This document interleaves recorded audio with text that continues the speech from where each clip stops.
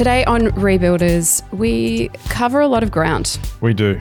We go deep into the world post-World War II. Yeah. And look at, I guess, what's changed in culture. Yeah. And the nature of individualism and how that has been changing. And we posit that there is a new individualism that has emerged in grey zone, and that we may need to change tack to disciple. Yeah, it's a fascinating episode, and I guess a bit of an opening to a bigger discussion that we're going to continue to have in coming weeks. So let's get into it. Yeah.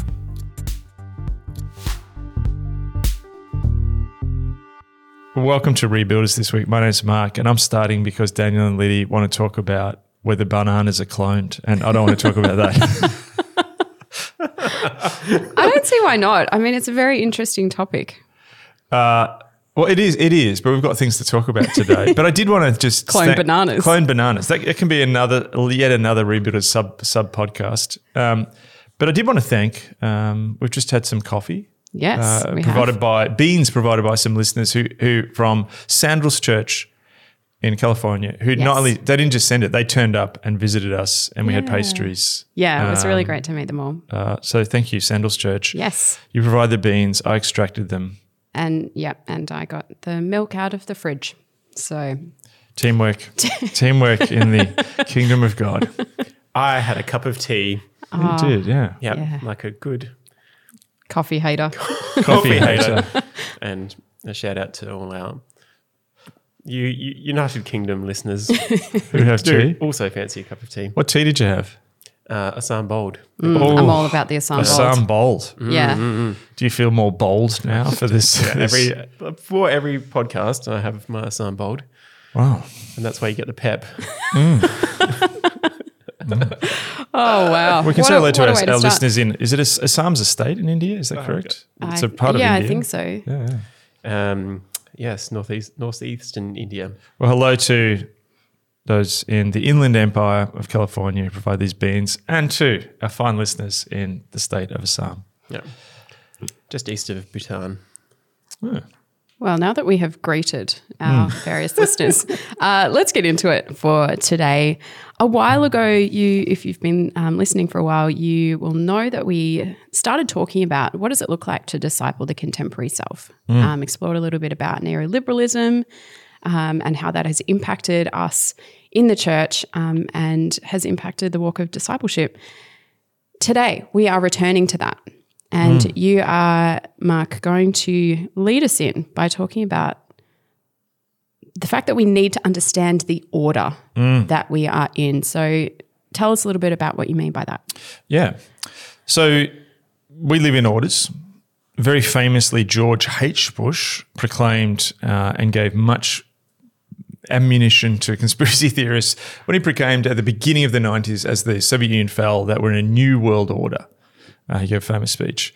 And I think he was right that there was a new order breaking in the world. And it's an order which I think has lasted about 30 years. And I did quote in our series previously a quote from Vaughan Roberts, I think it's James Vaughan Roberts, who wrote a book called Caring for the Neoliberal Soul. I could get a fact check on that. And he basically talked about that 30 years ago, the kind of persons who were coming to him for counselling sessions changed. And I think it's really important to note that. So the kinds of people that we are have been changed by this 30-year order that has existed in the world. Yeah. What's an order? An order is when a dominant ideology, worldview, set of practices, plausibility structures take over a society or rise to prominence in society. Regular listeners will also know another concept that I've spoken about, the grey zone, which is when an order comes to an end, an old order is passing, a new order is emerging. And so I think part of the need to understand what an order is something which will help us then learn how to disciple people, because understanding the cultural context that people are in is really, really important. Now, if you're going to go and be a missionary in Assam or the Inland Empire of California, you would need to know the culture that exists in those particular places. Now, what's unique about I think the developed 21st century world we're in is culture is moving so rapidly because we're moving through these different orders. Yes. So you may have Japanese culture, but then you've also got how Japan is affected by various orders in the world at this time. Yeah. So what I want to do is I just want to dig in a little bit, and what I've been doing heaps and heaps of reading is trying to understand some of the structural changes that have happened in the world, because I think structural changes alongside changes in ideas are really what shapes the contemporary person. And I think all of us feel that something is changing in people. And to push into renewal, like deep renewal, there's another one I've just chucked out, a new term, deep renewal, where it's not just the Holy Spirit moving in some services, but actually that is the Holy Spirit bringing new life, where the actual renewal in society occurs. Yes, which is what Robin Lim talked about last week. Yeah, exactly. Okay, so to go back and understand our part of it too is I think we're good on history from the past, and I think particularly the West is really obsessed with the history from just in between the wars and World War II. Yes. And often we don't understand the history of the last 30 years. So effectively, we lived in a very different world order in the last 30 years, and I want to just talk about some of the shape of that, but I want to talk about even some stuff that's shaped us since 2008. But to do that, I just want to just quickly paint a picture of the economic order since 1945. Okay.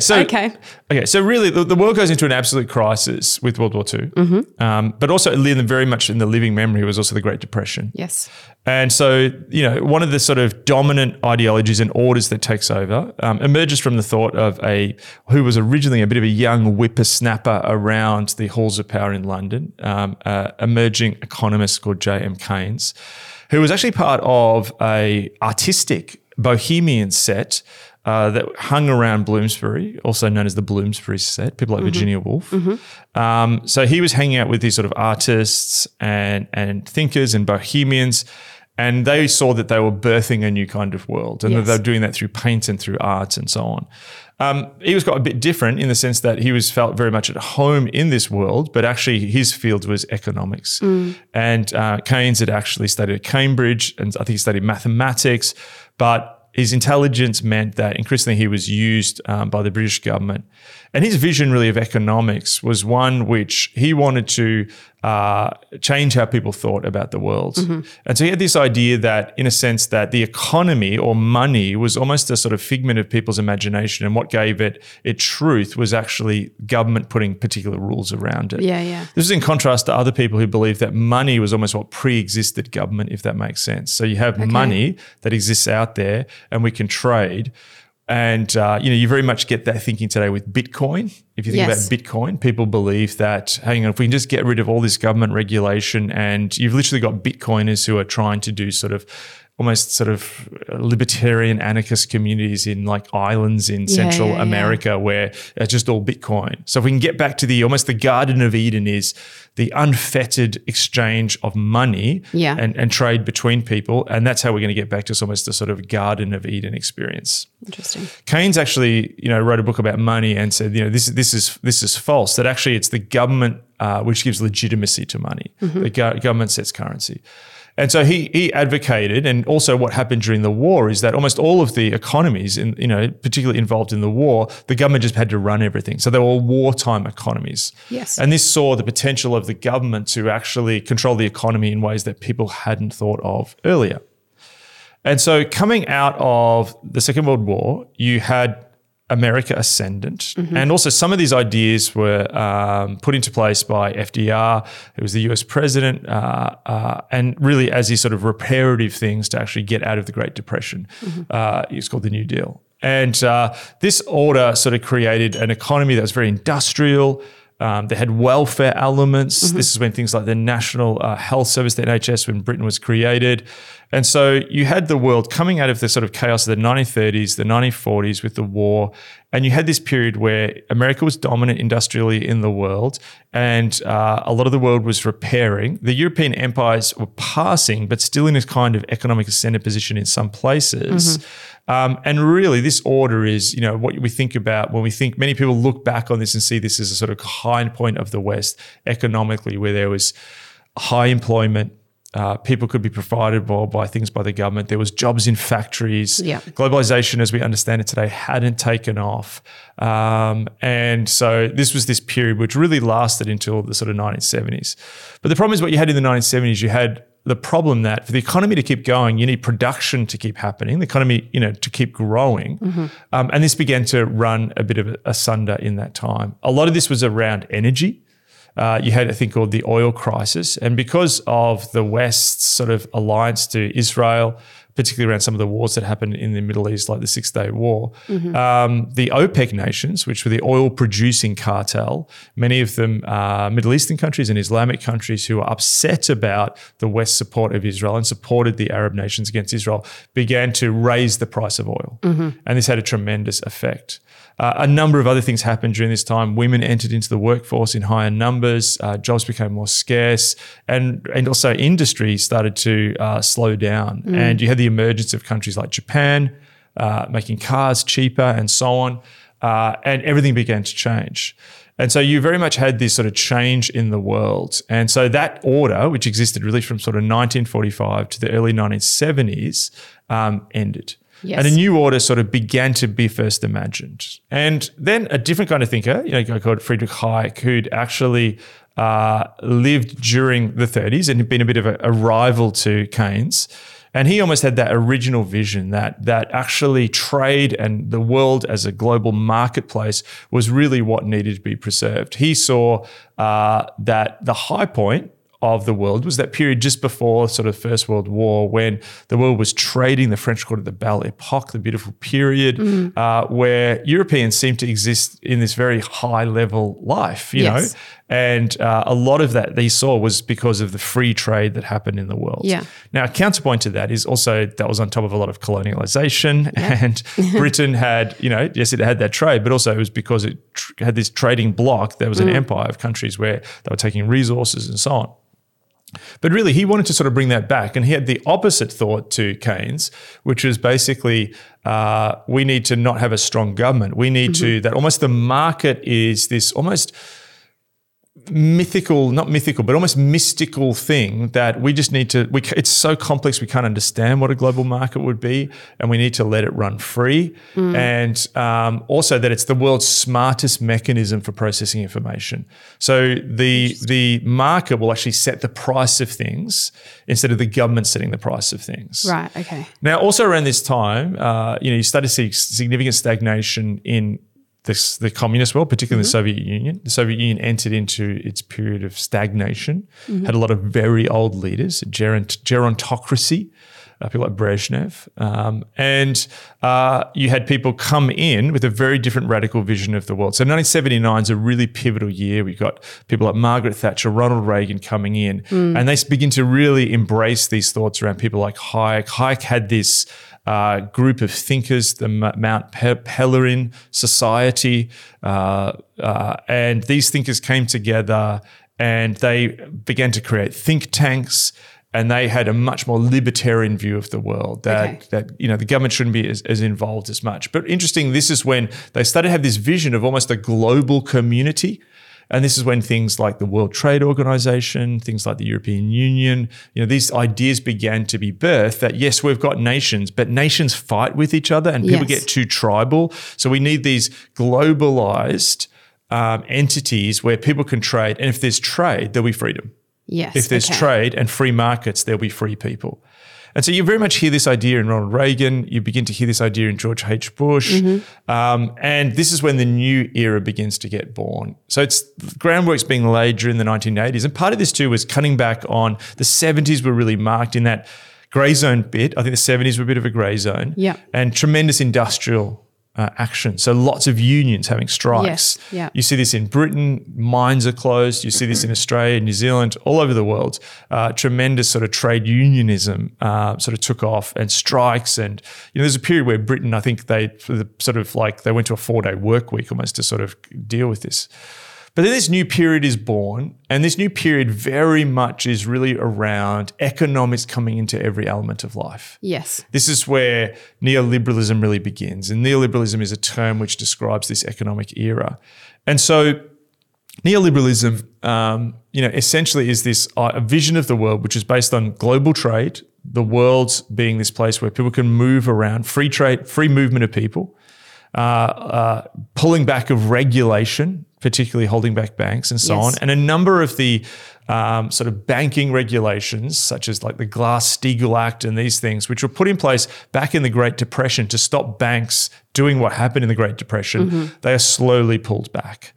And so you begin to have this very different vision of the world where companies start to downsize. Who are the people who are not efficient? I remember at the time that here in our state of Victoria, basically the local government said in every area there's one high school we can get rid of because we just haven't got efficient teachers and schools, and they closed one down in every sort of school district. But that sort of went throughout the entire world. And this was a vision which interestingly captured both the left and the right. Gary Gersel says in his book, The Rise and Fall of the Neoliberal Order, that a political order has dominance when even its enemies begin to operate on its terms.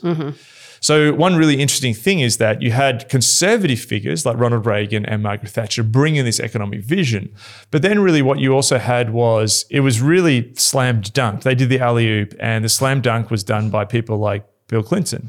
And Bill Clinton completely changed left politics but other people like Gerhard Schroeder and so on, changed left politics to socially liberal, but in a sense, this also economically liberal. And I mean that economically neoliberal. Sure. So all of a sudden, the Democratic Party in the US was embraced by Wall Street. Yeah. They pursued a more liberal version of life. So, you've got Bill Clinton talking about, he smoked dope in college, and, obviously got things like Monica Lewinsky, he's playing a saxophone and so on. So you've got the classic liberal version of life. Saxophones, so liberal. Saxophones and sunglasses, it's just, It's, and then in Britain, you have someone like Tony Blair, again, who creates New Labour, very similar vision. He's got Oasis coming around to 10 Downing Street and so on. And this is the order that like free markets, but then also sort of frees, like pulling back on social mores of the past, if that makes sense. Yes. Now, this all comes to us a tremendous crisis, and we've talked about some of these crises before, but the real big crisis is 2008 when you have the global financial crisis. And this is when I think the neoliberal order begins to run asunder. I'm going to pause there because we're going to come back to that period and how things have changed since then. Because this is a lot of the craziness people see in the world. Like a lot of people talk about what happened in 2016 and the world changing. I think you can actually go back to 8 years earlier to 2008 is when really this stuff started to begin. But I'll just pause there. So that's a sense of trying to understand the order that we're in. And I'll bring back the threads too. Remind me to bring back the threads of Hayek and Keynes and their competing visions later on. But yeah. Well, I've just sketched out a very average looking timeline here based on everything that you just shared. One thing, just to clarify. Yes. When you were talking about that change that happened sort of 1970s, that grey zone, 1970s to 1979-ish, would you say in a really rudimentary kind of way, it's like there was this sense of the world as almost like compartmentalized countries, which you look at a political map and that's how the world is represented. Yes. But this move towards like a global economy kind of got an eraser and sort of is kind of erasing the borders. Yes. So there's this sense that we're not relegated to our own locations. We're actually we're able to move around. We are one global people. Yes. Yeah. Yes. And so the globalization thing is a huge part of all this. And what's really interesting is Keynes originally, like in the sort of 20s, wasn't. Later on, there's tariffs, right? Tariffs are trade barriers. So basically, if you're a country and I'm a country and I'm going to import coffee beans, you put a tariff on it. I've got to pay you, to protect your local coffee bean producers. Early on, Keynes and what they called the free traders. So these were people who early on. So this vision existed for a long time before it got global preeminence.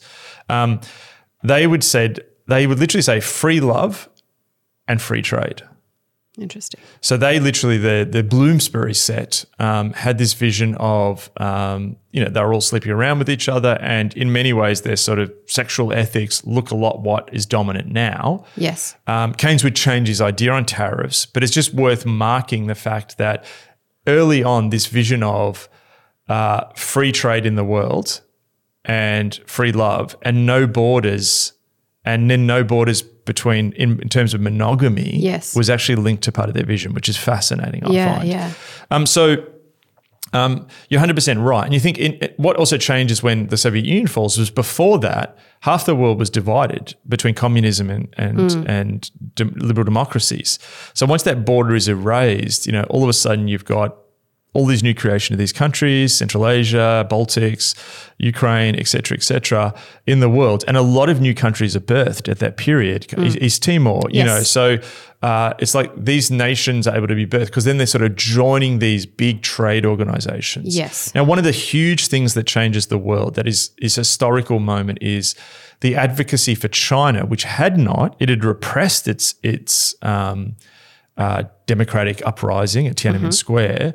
But Bill Clinton particularly pushing China to join the World Trade Organization. Yeah, okay. And that changed things because all of a sudden you had someone who then came into that dynamic, which was which that would set the path that we're onto now, where it enabled China to significantly compete with the West. But the belief was, we will let you come in because we have an ideological belief that it's going to make you like us. So China's going to come in because the ideological belief was free trade will lead to free people, that capitalism or this form of neoliberal capitalism will lead you to get rid of communism and embrace democracy. Yes. That's why they did it, but it has not played out like that. Yeah. In fact, it's the opposite. Yeah. Was that an intentional thing? Yes. Do you think? Yes. Yeah. Okay. 100%. Right. This was an ideological belief of these people. Yeah. Yeah.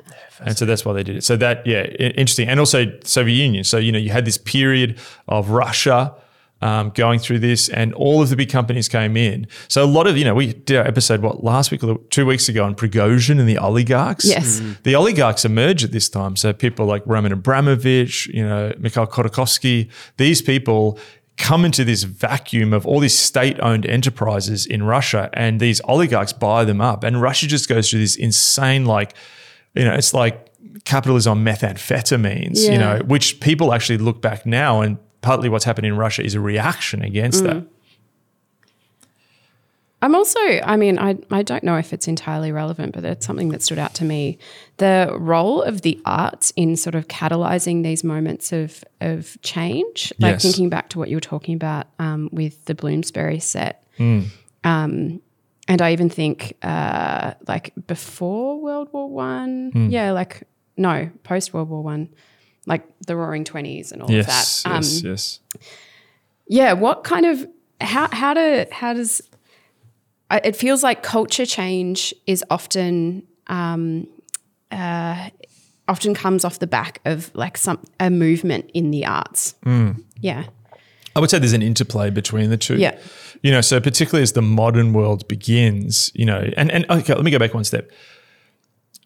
If you look at the West, you've got this Enlightenment project based around science and rationality. Yes. And, that's often how the West is seen.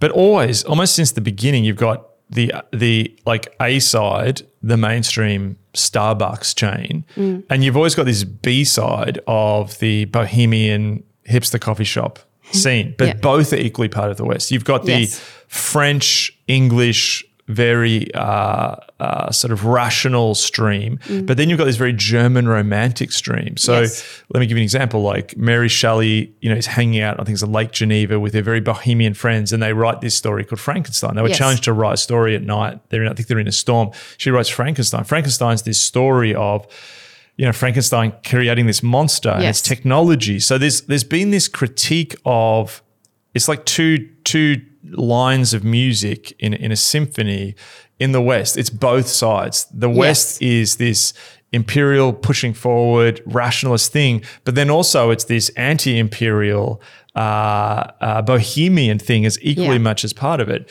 So you're 100% right. In the 20s, you see part of it's structural as well. I think that you have a kind of early attempt, again, because the Keynesian thing hadn't completely taken over. So what happened after World War I, there was this period where there was reparations in Germany. Yes. Germany was struggling.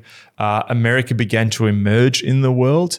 Britain was still, at that point, the transition was happening, but didn't realize it. So you had this period where it was this real early modernism. You've got, Picasso, and you've got modernist music, John Cage, these people. You've got, even like, it's interesting, like Greenwich Village in New York. Yes. Many of the lifestyles that we see now were in embryo back in the 1920s at that point in time.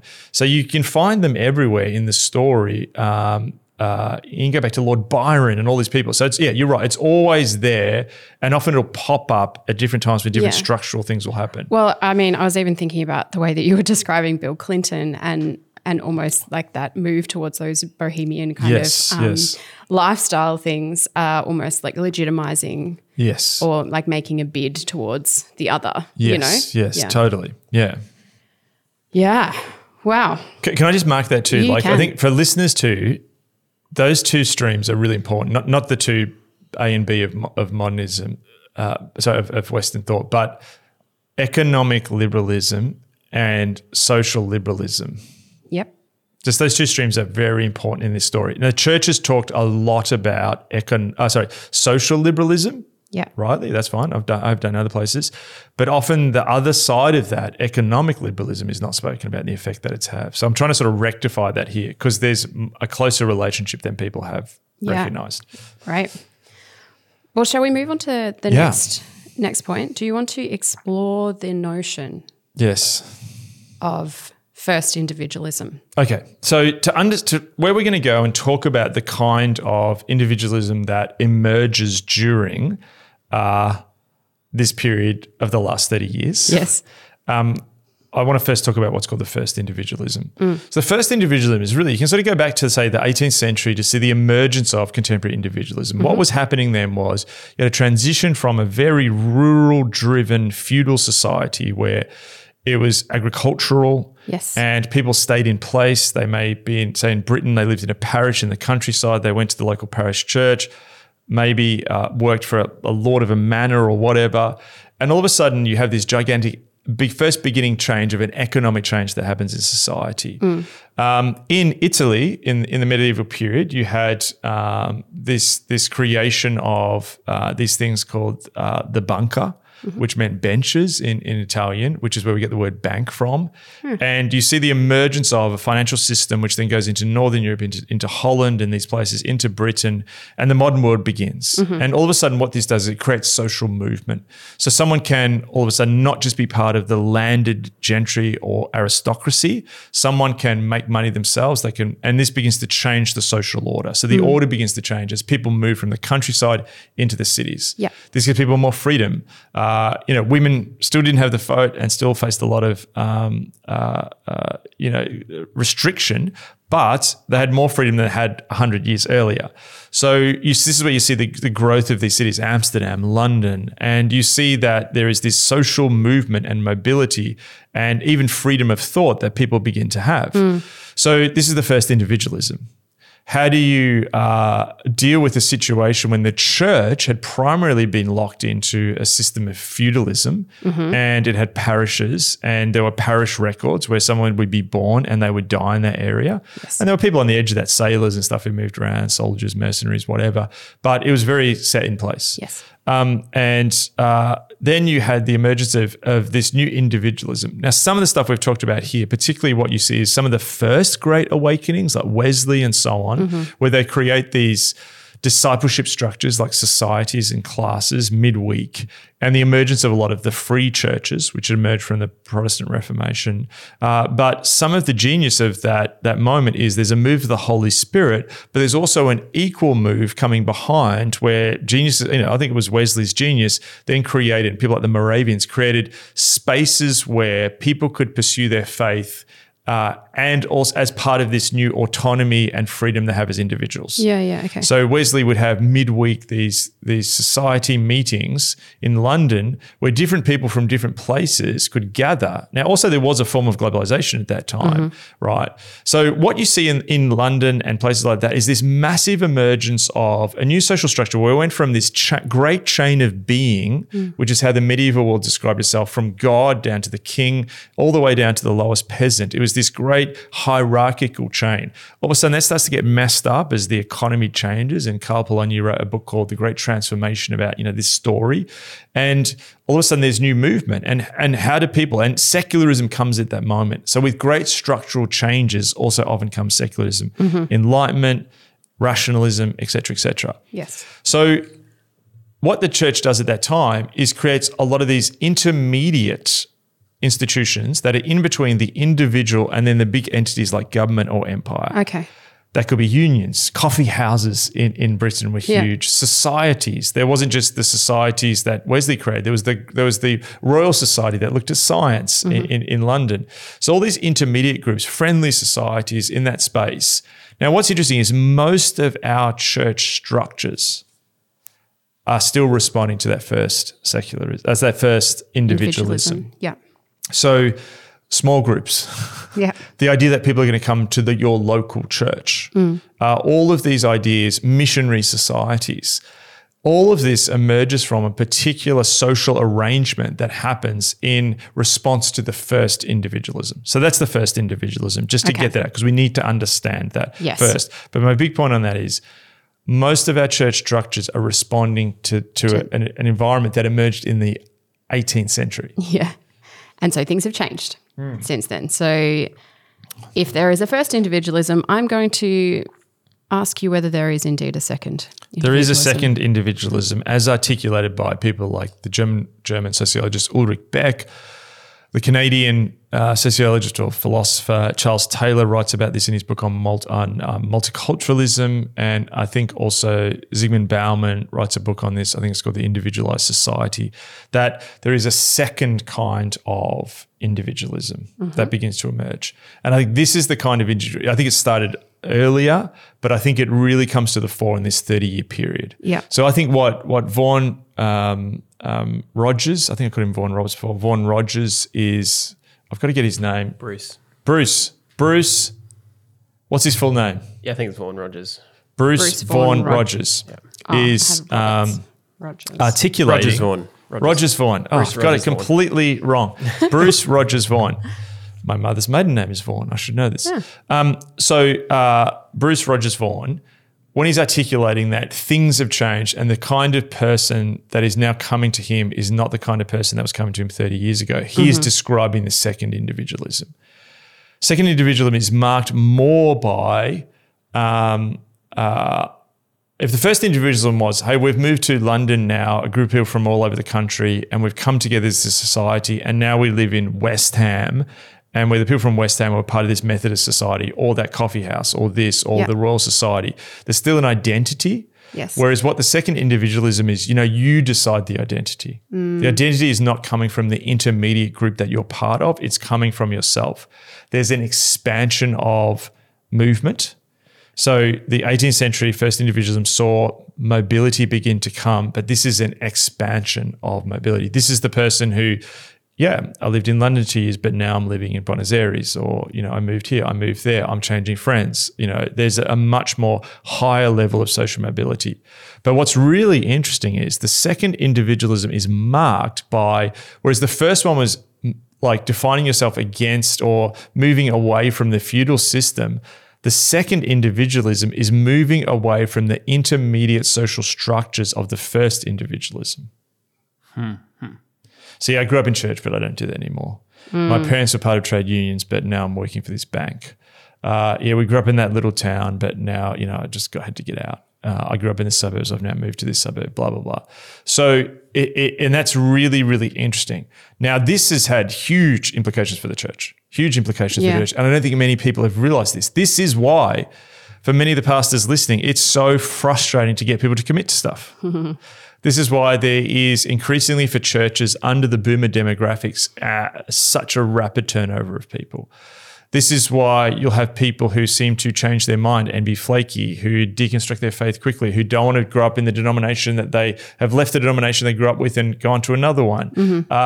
And this is why we've seen so much, I think, movement in the church. And the church is reactively being responded to this. So if you think about, church is trying to offer these people something in response to what's going on. But I don't think we've fully articulated that response or truly understood it. So I would say some of the best responses to this, and again too, this is stuff I've been part of, we've talked about it here on Rebuilders, is a realization that individualism has intensified. I think we've talked about this in a way without talking about it by talking about generations. Yes. So people say, millennials or Gen Z, or they used to be talking about Gen X. Yes, but it's really about the second individualization.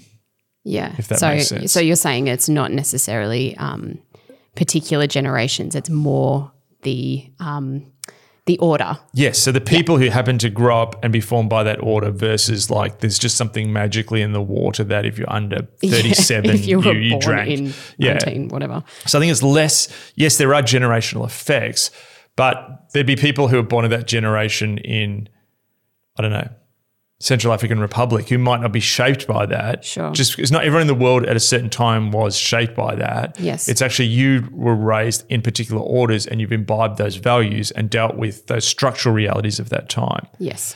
So I think that the two best ways we've tried to respond to this is formation, spiritual formation. We've realized that the world is not neutral in a sense.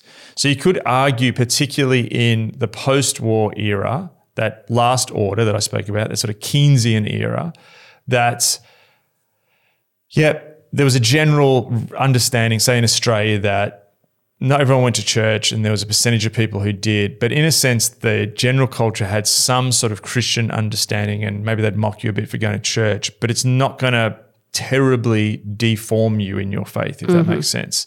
There's been an increased realization, I think, in the last 10, 15 years of just how much the culture is deforming us. At first, it was like, if you go back to, I think, to the 80s and the 90s, beginnings of the church growth movement and even some of the emerging church stuff, it was like, or even missional churches, like, the culture's changed. We've got to change for them to reach them. Yes. But then it became, hang on, we're getting changed. Yes. And I wrote about this in Disappearing Church. So some of the solutions I suggested and many others and friends and stuff was, almost there's two elements. One is like a prophetic thing. Hey guys, this is happening.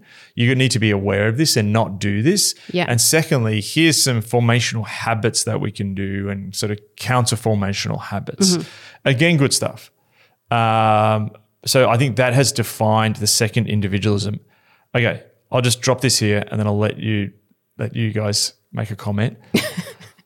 I think that the last order really, and again too, as I've said, there's grey zone, so there's overlaps. It goes from really, I think, sort of like maybe 79 or maybe 91, but I think things start to really change in about 2016. Okay. Any thoughts before I move on? I'm just dropping so much information. Yeah. So what you're saying, it feels like this isn't just as we look at these kind of different orders, it's not just a change in the kind of culture or the way we see the world. It's actually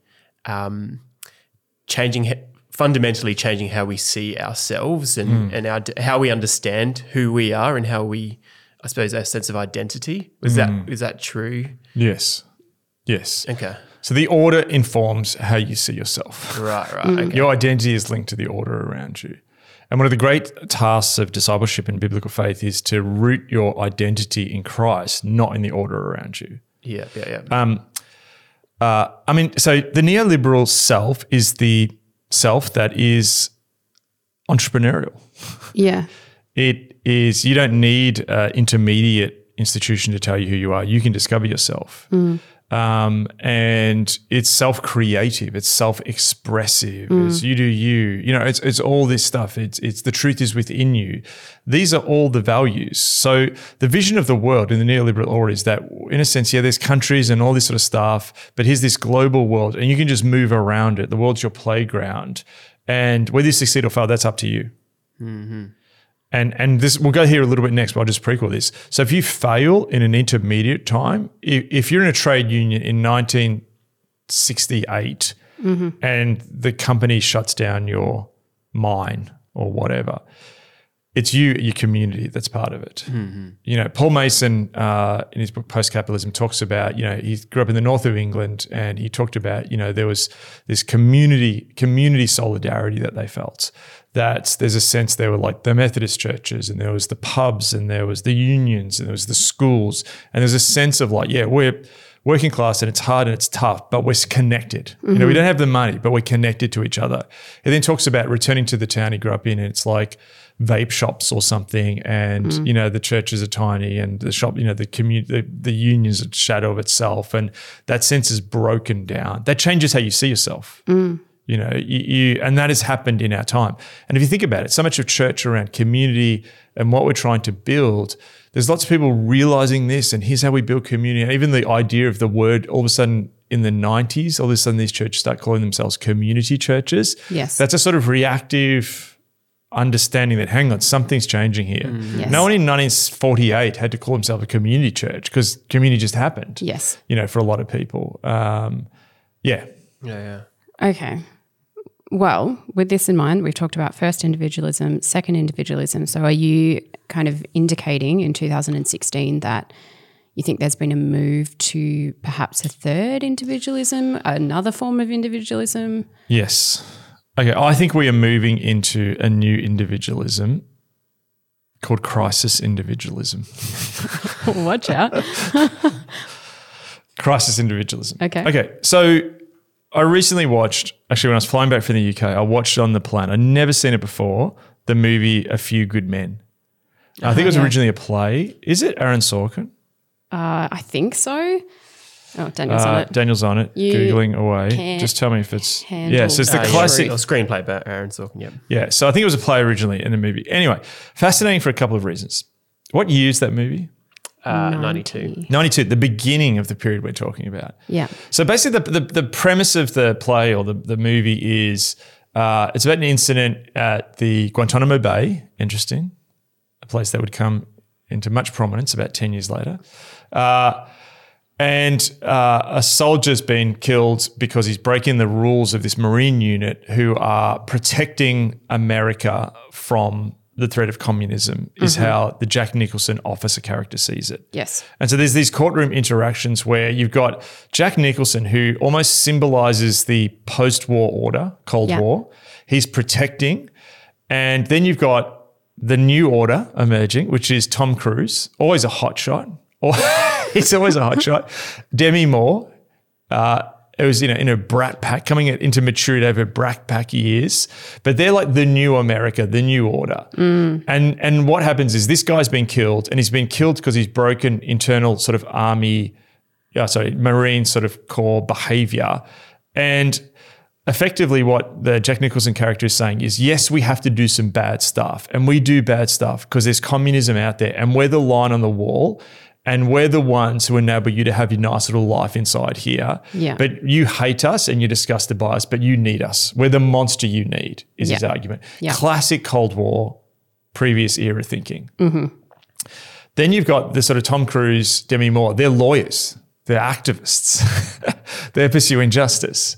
And they're sort of like, no, we're moving into a new world now. This is me summarizing the movie. Yes. We're moving to a new world now. We don't need to think like that anymore. What you've done is unjust. And your world of communism versus us and this dangerous world, that's gone. So it's almost about the erasure of a border at the beginning of the era of globalization. Yeah.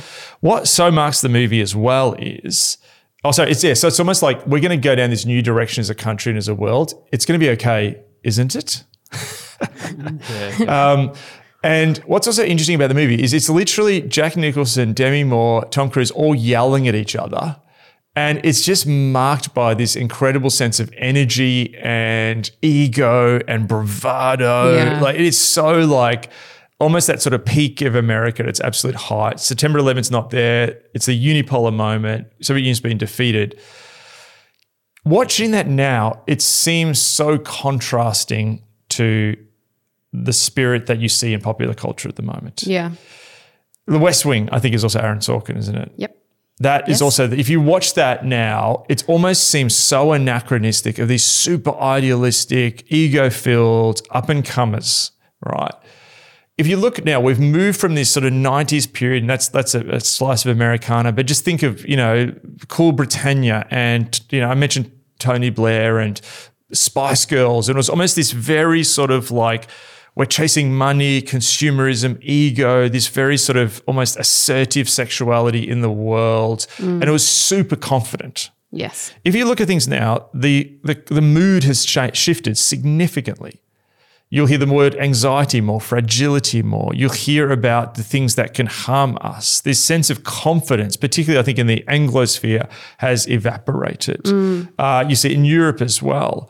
And increasingly, the way that the individual talks about themselves is less about, I'm going to go and do all these things, to increasing like, here's the things I can't do because of these external forces. Yes. So it's like the locus of control has moved from internal to external. Yeah. So 2008, why is this happening? So in 2008, neoliberalism it moves into what I would say is a crisis neoliberalism. 2008 happens and you have the collapse of the banks because again too, there was a rolling back since the 70s of a lot of those restrictions, and you had the growth of these giant banks, and risk is everywhere. That 90s period, profoundly done by risk, extreme sports. Think of MTV's most popular shows like Jackass, just stupid idiots doing stupid, risky things. And half of them are now probably like they're all wounded. They're like hobbling around like elderly people, these guys in there, because they did stupid things in the 90s. So it's a very risk aggressive, Silicon Valley startups, risk it all. So that went into the financial system. And perhaps the financial system drove that risk. So it was all about risk, maximizing profits. And it's almost hit its sort of apogee at this moment. And then you had this great banking crisis. And we came really close to sort of economic Armageddon. But one of the things that they did is they began to stimulate the economy. It happened here in Australia, where they started to stimulate the economy and they went into managing things to keep it the same. There's been crises before. The 1920s was a crisis. The 1930s was a crisis, 29, with the Great Depression. The Spanish flu was a crisis. The wars were a crisis. And governments managed them. But there was almost this language of, we're going to this crisis. We need this blitz spirit to fight this. Yes. It's going to be hard, but everyone pull up the bootstraps and help your neighbor. It's almost went to, no, everything's going to be okay. We're going to keep things exactly the same by doing extreme things. Yes. The extreme things they did was basically quantitative ease, which was this extreme form of modern monetary theory, which actually had come from Japan, because the Bank of Japan had been doing that as they began to hit stagnation. Again, Japan went ahead, and then the rest of the world started to do this. So it's this way of like, things are starting to unravel, but we, the elites, are going to justify our continued leading through making everything seem the same. Yes. And maintaining that like environment of comfort, and like we've talked about this before, yes. right? Comfort. We will appease you. It's okay. And you could also see at the same time, this is also happening, and it happened a bit earlier, but you also have this sort of rise of the surveillance state and the security state after 9/11. So like, we're going to keep everything fine. We're going to stop any terrorist attacks happening, but we're going to do that by spying on you from your phones, and and we're going to have like security everywhere, and the airport now is like a complete hassle. So everything's fine, but it's not. So it's this weird dynamic of crises. Even COVID, again, to a similar thing. Like, we're going to go on a massive lockdown. Everything's going to be fine. We're going to give you stimulus checks to pay. Please go out and go to cafes, but you can only go from at this certain time. You got to have the like this app. Fascinating sort of coming together of two things. Think about even some of the human resources things now, like trigger warnings in colleges to, we're reading out these statements at the beginning of things, like inclusivity statements and so on. In a sense, it's like going after things of justice, but it's doing it in this very managerial, bureaucratic way. It's really, really interesting. So what begins to emerge in this crisis neoliberalism is a bizarre coming together of Hayek and Keynes. Hayek, like high finance, trade, everyone's trading, vision of globalization, but then Keynes, the government sort of controlling. So in a sense now you've got the government. So one thing that happens in 2008 is the government in the US Fed, begins to do some of its quantitative easing, and a lot of those funds are given to firms like JP Morgan. This is when Blackstone and BlackRock and these big equity firms grow, because they got to manage some of these sort of distressed assets. So you see this giant big blob at the top of government and corporations beginning to get bigger and bigger. Just one example is Live Nation here. There's this big thing at the moment about tickets, and I think it was in the States before. It's going to be in the UK next. Taylor Swift coming out, this furore around who's going to get tickets and so on. It's not about Taylor Swift. This is about Live Nation, who has taken over and become monopolistic, partially owned by the Saudi sovereign wealth fund. So just think about that. You're screaming teenagers trying to get, paying $500 or something for a Taylor Swift ticket is sponsoring the Saudi regime. Okay, I'll just drop that there. So you have these giant entities like Live Nation has just bought up all the festivals around the world, all the Australian ones, the European ones, the American ones. So you've got the rise of this giant entity. And I think the classic conservative thing has always been, we're afraid of big government. The sort of the sort of left thing is afraid of government interference in particular things and control over things and security state and military industrial complex. You got another thing too that people are afraid of, or the conservatives, particularly in the last few years, are afraid of or concerned about the ways that woke companies and their sort of social agenda. So we've arrived in this situation which is everyone's nightmare. Yep. It's big government, big corporations, it's moral decay, it's financial corruption decay all at the same time. And I think what this is doing is this is filtering down into the individual. So you're seeing this sort of protest, the sort of protest votes of Brexit and Trump. You're seeing then COVID comes along and we're in this really weird space where I think what is happening is there's this lack of asymmetry. Peter Berger talked about that the plausibility structures of a society what the society's saying has to align with your lived reality. And increasingly what you're saying is the freedom, entrepreneurial self-message of our neoliberal regime as we've known it for the last 30 years is increasingly at odds with the reality of what's going on. You're seeing this at the moment. It's interesting in Australia. We're in our winter here and you're seeing articles starting to appear about a lot of Australians are still doing well and they've benefited from the last 30 years and they can afford to go on a European holiday with the fact that the prices cost twice as much. Yeah. But in the same street, you've now got people who are going through a cost of living crisis. You've got friendship circles where 10 years ago this didn't matter, but you're hearing like, we're going to go out to dinner. Actually, we can't afford that. Yeah. So this is going to grow. But I think what it's doing is creating a kind of crisis individualism, which is very different from the expressive, aspirational, ego-driven, I want to say that, second individualism. And I don't think a lot of people have clocked onto this. That's a lot of thoughts. I'll let you guys reflect on crisis individualism for a second. Okay,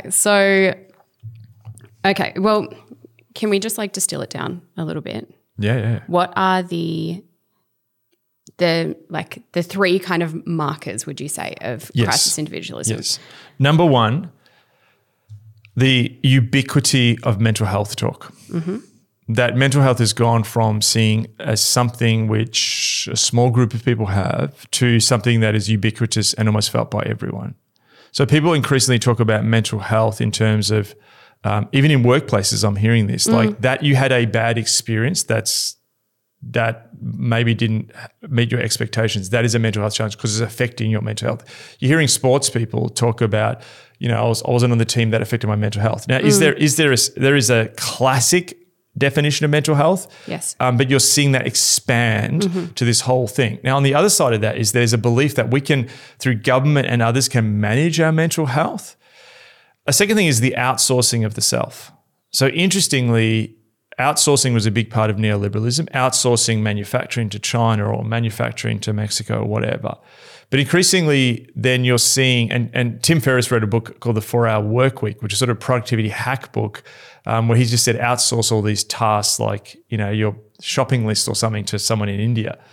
But increasingly, you're seeing this like, I need someone to help me with this, or I have this condition. You're seeing this increased demand for people to outsource in a sense, things that are wrong or going wrong with themselves, conditions and so on, to the point where our National Disability Insurance Scheme, the NDIS here in Australia, is actually saying, well, we can't deal with in the future people who have what they're calling psychosocial conditions of anxiety or low-level anxiety or social anxiety. Yeah. The third thing I would say is a general lack of hope.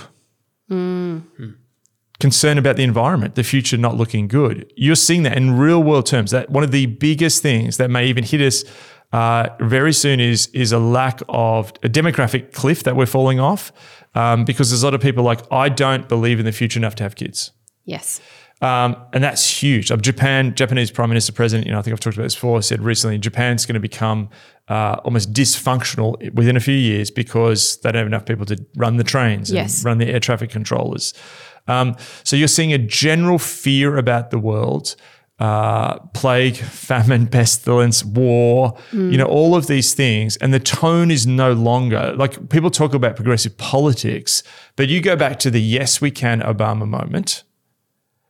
That was, I think, a high point that we didn't realize at the time that people are coming down from, that the world can change. A generation's emerging to the world. All this stuff's happened. The world can change. Also, Mervyn King, the former chief of the Bank of England, called it the nice period, the no inflation, constant expansion. That's gone. Inflation's back. Things cost. We're starting to discover the real costs of things. We're not being subsidized by China or people anymore in the way that we used to. Things have a cost now. And so I think it's the return of a lack of hope and, wow, life's hard. And that is changing the tone in the culture. Also an increased reality. I think the nice period, the last 30-year period, also in a sense, and I'll get into this more, I think maybe I'll do a whole one on this, but it depoliticized things. So issues of racism or oppression were not spoken about in the way, and then it was almost like they were pushed down.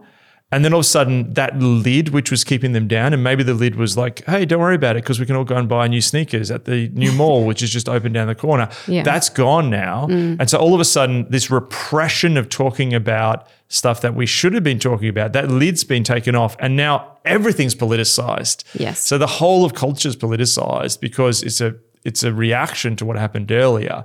And so the general tone of the culture is changed from one of second almost aspirational individualism to now crisis individualism. And we're bumping up on the hour, but I want to just drop this final thought. Sure. What if that means we need to change tact? What if that means that a bit of life hacks and don't pick up your phone in the morning, and hey, listen, I talked a lot about win the day and not looking at my phone early in the morning and trying to craft a life where you do different productivity things to ensure that you're not being formed by the world and being formed by Christ. What if that sort of spiritual formation, what if in a sense there's an element where we're now in a new era where people are actually being exploited? Okay. And they're in crisis because the model of the world has exploited them. I think I'll talk about that more next time. But what if then the answer in discipleship is you're not so much dealing with here's better formational content, here's better patterns of formation. What if it's actually now about deliverance from a system which is actually exploiting people and robbing them of hope, and is now a system that's is moving into a significant crisis as a culture? Yeah. Yeah. And before, when we were preparing for this episode, you kind of used the image of Exodus. Yes. Of the Israelites in Egypt. Yes. And that's kind of what you're saying. Yes. For this I was about to say generation, but I should say order. Yes. Yes. Yeah. Yeah. Wow. So much covered there. Is there anything else you'd like to comment on there, Daniel, before we finish up? So much to take away and process, which I think would be good for all of us to consider, and what's God speaking in the midst of it all. Yeah. Yeah. I just reflecting on that third kind of dot point that you mentioned with the sort of the typical things of what you're seeing with crisis individualism. You've got the ubiquity of mental health talk, the outsourcing of self, but finally that general lack of hope. And I wonder, thinking about this in light of, talking to Robin Lim last week about what the Asbury outpouring was like and, what we've been experiencing here locally at Red Church. But we know so many churches across the world are experiencing new moves of God. And this flavor that comes with it is this hope, this renewed hope in his goodness, in his mercy, in his and his desire to grow and build and love his church and make her new again. So, yeah, I'm excited to see how that emerges. Well, what if crisis individualism leads to renewed individuals? Because crisis leads to renewal. Oh, did you just come up with that then? Yes. Yes. I like it. Well, once again, thank you so much for joining us. We're going to be continuing to explore and unpack some of these ideas in coming episodes. But yeah, we'll see you next time. Just a reminder, there were a lot of authors mentioned in today's episode. If you want to get a list of the books that Mark was referring to during this episode, we send out a list of them in our subscriber chats to our mailing list. So if you're not part of our mailing list, you can easily join by heading to rebuilders.co and signing up there, and we send out the email a number of days after our episode is released. So, yeah. See you next time.